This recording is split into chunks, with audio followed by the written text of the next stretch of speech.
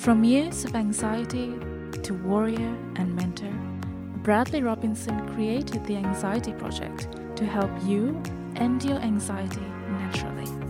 Let's mold the new you and let's end anxiety together. Hello, everyone. Welcome back to the Anxiety Project podcast. This one, episode 244, is about social anxiety. How do you build on your confidence in social situations? This is really big, especially for me who suffered from social anxiety. When I was at rock bottom with generalized anxiety disorder, I found it quite difficult to talk to even the barista behind the Starbucks counter.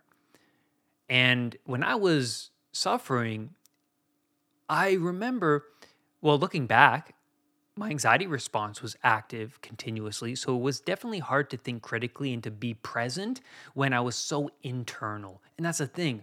Many clients come to me asking about why they are so socially awkward and is that permanent? And I say, well, look, there's many factors to that, which we'll get into today. This is a really big episode. But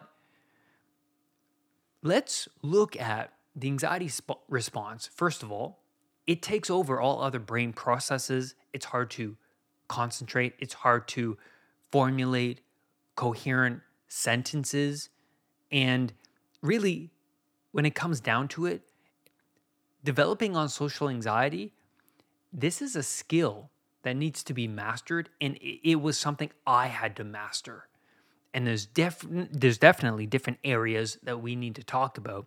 The first is, for me, I am an introvert, and social gatherings drain me. And so after a social gathering, I need to spend some time, a day or 2 days alone. And so if you're an introvert, a great sign is that, at social gatherings, it drains you and you feel like you need to be alone. And you're not so much craving and yearning for social situations. Extroverts crave it, thrive on it, want to seek jobs where they communicate a lot to other people. But also, just because you're an introvert doesn't mean you can get a free pass and not develop yourself socially. Quite the contrary. For me, I had to move along the spectrum towards extroversion. I'm always an introvert, and you can't change that, but there's a spectrum of your personality that you can traverse, and you can develop your extroversion, your social skill by practicing. This is something I had to do. I had no confidence in my social abilities, as well as I had no boundaries, self boundaries. So we can't talk about social anxiety without talking about boundaries. I found that there was a strong correlation between the lack of boundaries I set for myself and how I conducted myself socially. So first, I noticed that the more unconscious I lived, the more I would spout off opinions to others I would later regret. I would say things to other people that I couldn't believe I said, and they felt it and I noticed it. And what's interesting about people who are very unconscious and unskilled in social situations is that they are unaware of the people and their reactions around them because they're so internal. They say things without realizing that maybe you should not have said that, or maybe you should stop going down this train of thought in front of these people because of their reactions. So being awake and aware is so important when being in social situations. First of all, when I started to develop my social skill, this is what happened. So I was nervous and ashamed about my interactions with the barista behind the Starbucks counter. So I would return the next day with the understanding that each interaction I engage in is a learning curve and experience. The feedback that I would get is important for my social development.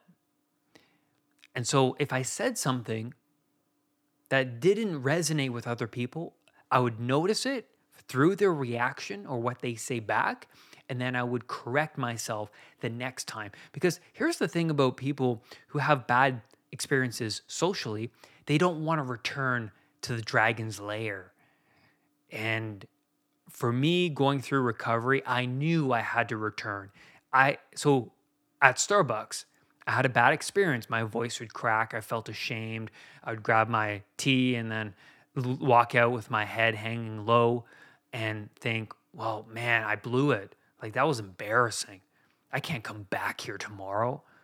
What do they think of me? But in my head, there was this voice I started to pay attention to, and the voice said, Brad, you have to come back tomorrow and face the dragon. Avoiding it is going to make you more weak. And I thought, all right, I'll come back. Tomorrow is a new opportunity to prove your old self wrong. We see this in the movie Groundhog Day. Phil is trying to develop his personality. He goes on a date with his coworker, Rita. He says a lot of stupid things. He's narcissistic. His ego is through the roof. But he starts to begin to notice the feedback from Rita when he says something stupid. And then he thinks, well, tomorrow's a new day. I'm going to repeat the day anyways. So I'm going to come back and try again and not say that. And then he comes back the next day and he gets it 2% better, maybe even 1% better. The conversation goes a little bit better the next time. And the same thing happened with me at Starbucks. Each interaction, I noticed that it got better slowly, but it got better. 1%, 2%, 5%, maybe it would jump to 15% better, maybe even 50% better. It just kept improving. That is huge. So going back to the unconscious idea of people who are so internal, not being aware, so ego-centered, they can't read the situation. And so I'd typically feel weak and embarrassed after an interaction. And so the more I was wandering around in my life, the more chaotic my life was. Living to feed these impulsive desires within my unconscious mind, the more I would stack up the feelings of shame and guilt, and then that would impact my social situations. There was a lot of guilt and shame, and I had this overall weak, unhealthy identity. Weak, unhealthy identity. And then for me, without those boundaries, this is what I would do. I would sleep with someone who I didn't find attractive, but I was just feeding these underlying desires for attention, for impulsive gratification, for a transcendent experience, and then later realize, you know what? I probably shouldn't have done that. I could do better than this person. Why do I settle for the cheap, the easy, the convenient? I always settled for that. And that made me feel weak. It was convenient. It was easy. Why work towards something that's difficult, or why face those fears? And then also, because I'm so agreeable in nature, I would find myself agreeing with other people for the sake of them wanting to accept me.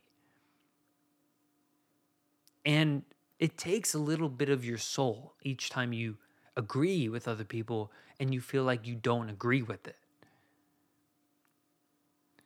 So building a foundation of morals and ethics, this will help you in establishing a line in the sand you do not cross. You have to build on this new identity. And how do you build on a new identity? You have to shift your beliefs and you have to shift your values. So boundaries means you understand the consequences of your future self if you step over that line. You understand that there's a future you that will be impacted by this small step over the line you know that you shouldn't cross. To build on this foundation, you have to break from your conventional means out into what you have yet mastered. And you have to confront fear. For me, pornography was a part of my past identity for a long time, for over a decade. Now, that feeling I felt after stumbling upon men on YouTube who started this nofap trend, which it's now a trend, this nofap adventure, I noticed within me that my ego went, oh, this is ridiculous. Look at these guys, and kind of laugh at it. But also I noticed that this feeling of admiration was also real within me. This part of me was admiring the fact that these men broke outside of the social norms. And I always admired those people who marched to the beat of their own drummer. And the fact that these men did something difficult and lived this warrior-like existence, that really connected with me. So I looked at their journey as a warrior's journey. And then I noticed that they no longer relied on their behavior to fulfill their cravings, to live a meaningful life. They transcended their cravings. They broke from their normalcy and walked the path of the difficult. And so inside, I knew that to master the self is to transcend the hedonistic lifestyle of the younger self. This is like an initiation ritual. The self-respect comes when you then view yourself as someone capable of traversing this difficult plane. And so when I rose above this, later realized addiction, I opened up to my friends and relatives about this accomplishment. I felt really good about this. The more responsibilities I decided to take on, the more self-respect and self-reliance manifested. And then, when I crossed that line, when I knew this path was the right path for me, and when I crossed it, when I relapsed, when I agreed with someone I didn't agree with, when I said yes to something I really should have said no to, there was this mini betrayal that happened. And I noticed it. And I felt like, well, maybe this is just not for me. Maybe I can't do this. I'm a loser. all of this hit me. But I knew this was the path. And then I realized that, well, I'm going to fail at this if it's something that I've been doing for over a decade. But also, it's going to be an up and down journey. I'm going to get to my destination, even though it's not going to be a linear path. And so that's really important to think about, because you're no longer the same person, even though you've failed. You're no longer the same person watching pornography every single day. You relapsed once out of a month of not doing it. And then you think, well, I just went a month without doing it. And I used to do it 2 times a day. That opens your eyes to the fact that you've moved along this path. You failed, but the failure is so important because it's a orienting mechanism. It shows you, because you feel terrible, that this path is worth walking down, that this is meaningful to you, that this is a place I don't want to be. I want to be the person that doesn't relapse. And so, but the relapse is like an indicator of, wow, even though I was on this strict diet, I thought the cheat would be worth it. I cheated with donuts or Chinese food. I don't feel good. I get it. I get why I was on this path. Sometimes we need that. Aha, I get why I'm doing this. Because we start to feel so good. We start to feel like we're killing it. And then all of a sudden we fall back, and then we realize, oh, this is why I wanted to feel good every day. I thought the cheat wouldn't be so much for me, but it is. So I'm going to go back on and do it more. And you're winning when you do that. And it's really important that you know that. But let's talk about self-sabotage. Like Voldemort, a piece of our soul gets taken from us when we betray our higher selves. So in Harry Potter, Voldemort, he kills a bunch of people. A piece of his soul is taken from him each time he betrays that higher self. And the more pieces of his soul that is taken, the more he pretty much transforms into Satan himself. And that's absolutely true. The more you betray yourself, the more you slink and slither back into bitterness and resentfulness, and you lose that self-respect to the point where you're just living unconsciously and feeding to the whims of your egotistical desires. And so what you entertain is what you become.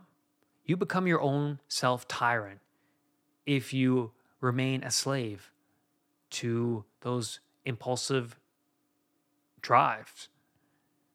And so fear, this leads to totalitarianism. Why?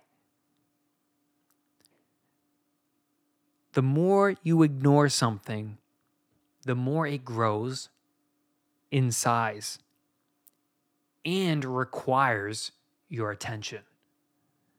Because the fear gets so big, you can't help but pay attention to it. And because you don't attend to it, it has you in its grip. You're a slave. Don't think of a big purple elephant. You're going to think about it.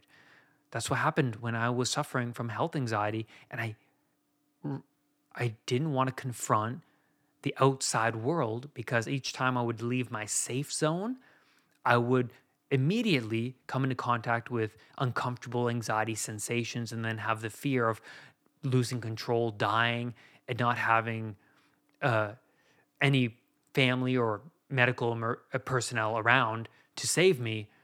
And so I retreated back into my home. But what happens when you retreat back into your home? The fear outside, it's palpable, but also the fear starts to creep into your safe zone as well. Because even at home, I had trouble sleeping. I still had the fear of having a heart attack, and then the walls kept shrinking in on me. And what I thought was helpful, the retreat, ended up being my worst enemy, because then I became weaker mentally and physically. You have to master the fear in order to transcend the fear. You have to master the fear in order to rise above it. And so an example of this is a health anxiety sufferer and the total fear of them getting sick. Because what happens? Well, they push the fear of getting sick away by, what do? Comfort foods, medications, weed, alcohol, reassurance seeking. They're reliant upon external means to numb, soothe, and distract them. But let's look at distraction. Distraction from what? Well, distraction from this uncomfortable reality. Well, what's going on within the body? Well, maybe you should become obsessed about finding the answers if you are suffering continuously. Maybe your strategies right now, they're not working. Okay? They're not working. What do you need to do? Well, you need to look elsewhere. And so you need to move beyond your narrow perspective. But also, the health anxiety sufferer views themselves as unhealthy. They rely on these external means. And then what happens? These external means make them unhealthy and their fears come true.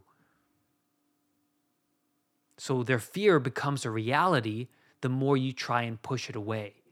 So you have to confront it to master it. So to master the fear of conducting an illness, what do you have to do? You have to build on a foundation of someone who is healthy. Okay, look into diet. Look into your day-to-day. You have to rearrange the structure of your existence. You have to introduce meditation, breathing exercises. You have to look into your relationships and if they are healthy. You have to look in to your past. Why do you become your own tyrant? Well, you become your own tyrant one step at a time. Like I said, ignoring the truth, entertaining personal desire, seeing one side of the same coin, not moving beyond your narrow perspective, attacking others who think and act differently, censorship, erasing the past, ignoring the realities of your past, the beliefs and the traumas of your parents, and then the traumas of your past, maybe in high school, whatever periods of your life, and then having no transcendent values. That you believe that the totality of your existence is of fame, acceptance, money. Learning to be assertive means to say no. To accept that you might draw others away. But what do you fear more? Drawing others away or betraying a little bit of your soul? If the stranger, if the coworker, if the friend, if the relative severs the relationship based on your beliefs and values, why is it worth continuing anyways? That's a really good question. That's a question I ask myself when I'm around new people, and I think to myself, well, why am I trying to be so agreeable here? Do I really want them to be my friend? Am I looking for a friend? If I stick to my morals and values, maybe they will respect me for having a line in the sand. Because a lot of people, you meet these people who don't have a line, they don't have boundaries, and you think, wow, there's something so unattractive about them. The fact that they don't have a foundation, they don't have a line, that they betray themselves, they betray other people. You don't respect those people. They can't be trusted. They're flailing about wildly, and that randomness is,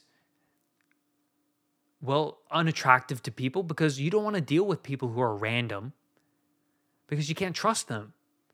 You can't establish a foundation. We all know that each person we come into contact with is full of snakes, and so are you. But to be courageous is to accept the fact that you can bite me, but I'm going to trust that you're not going to do that. Well, maybe there's an underlying fear of being alone.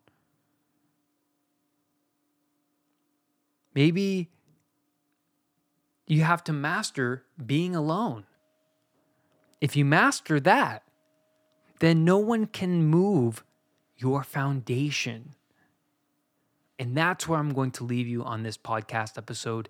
Thank you, everybody, for being here, being a listener, being a supporter of the show. Remember, I do have a anxiety recovery program on my website at unpluganxiety.com.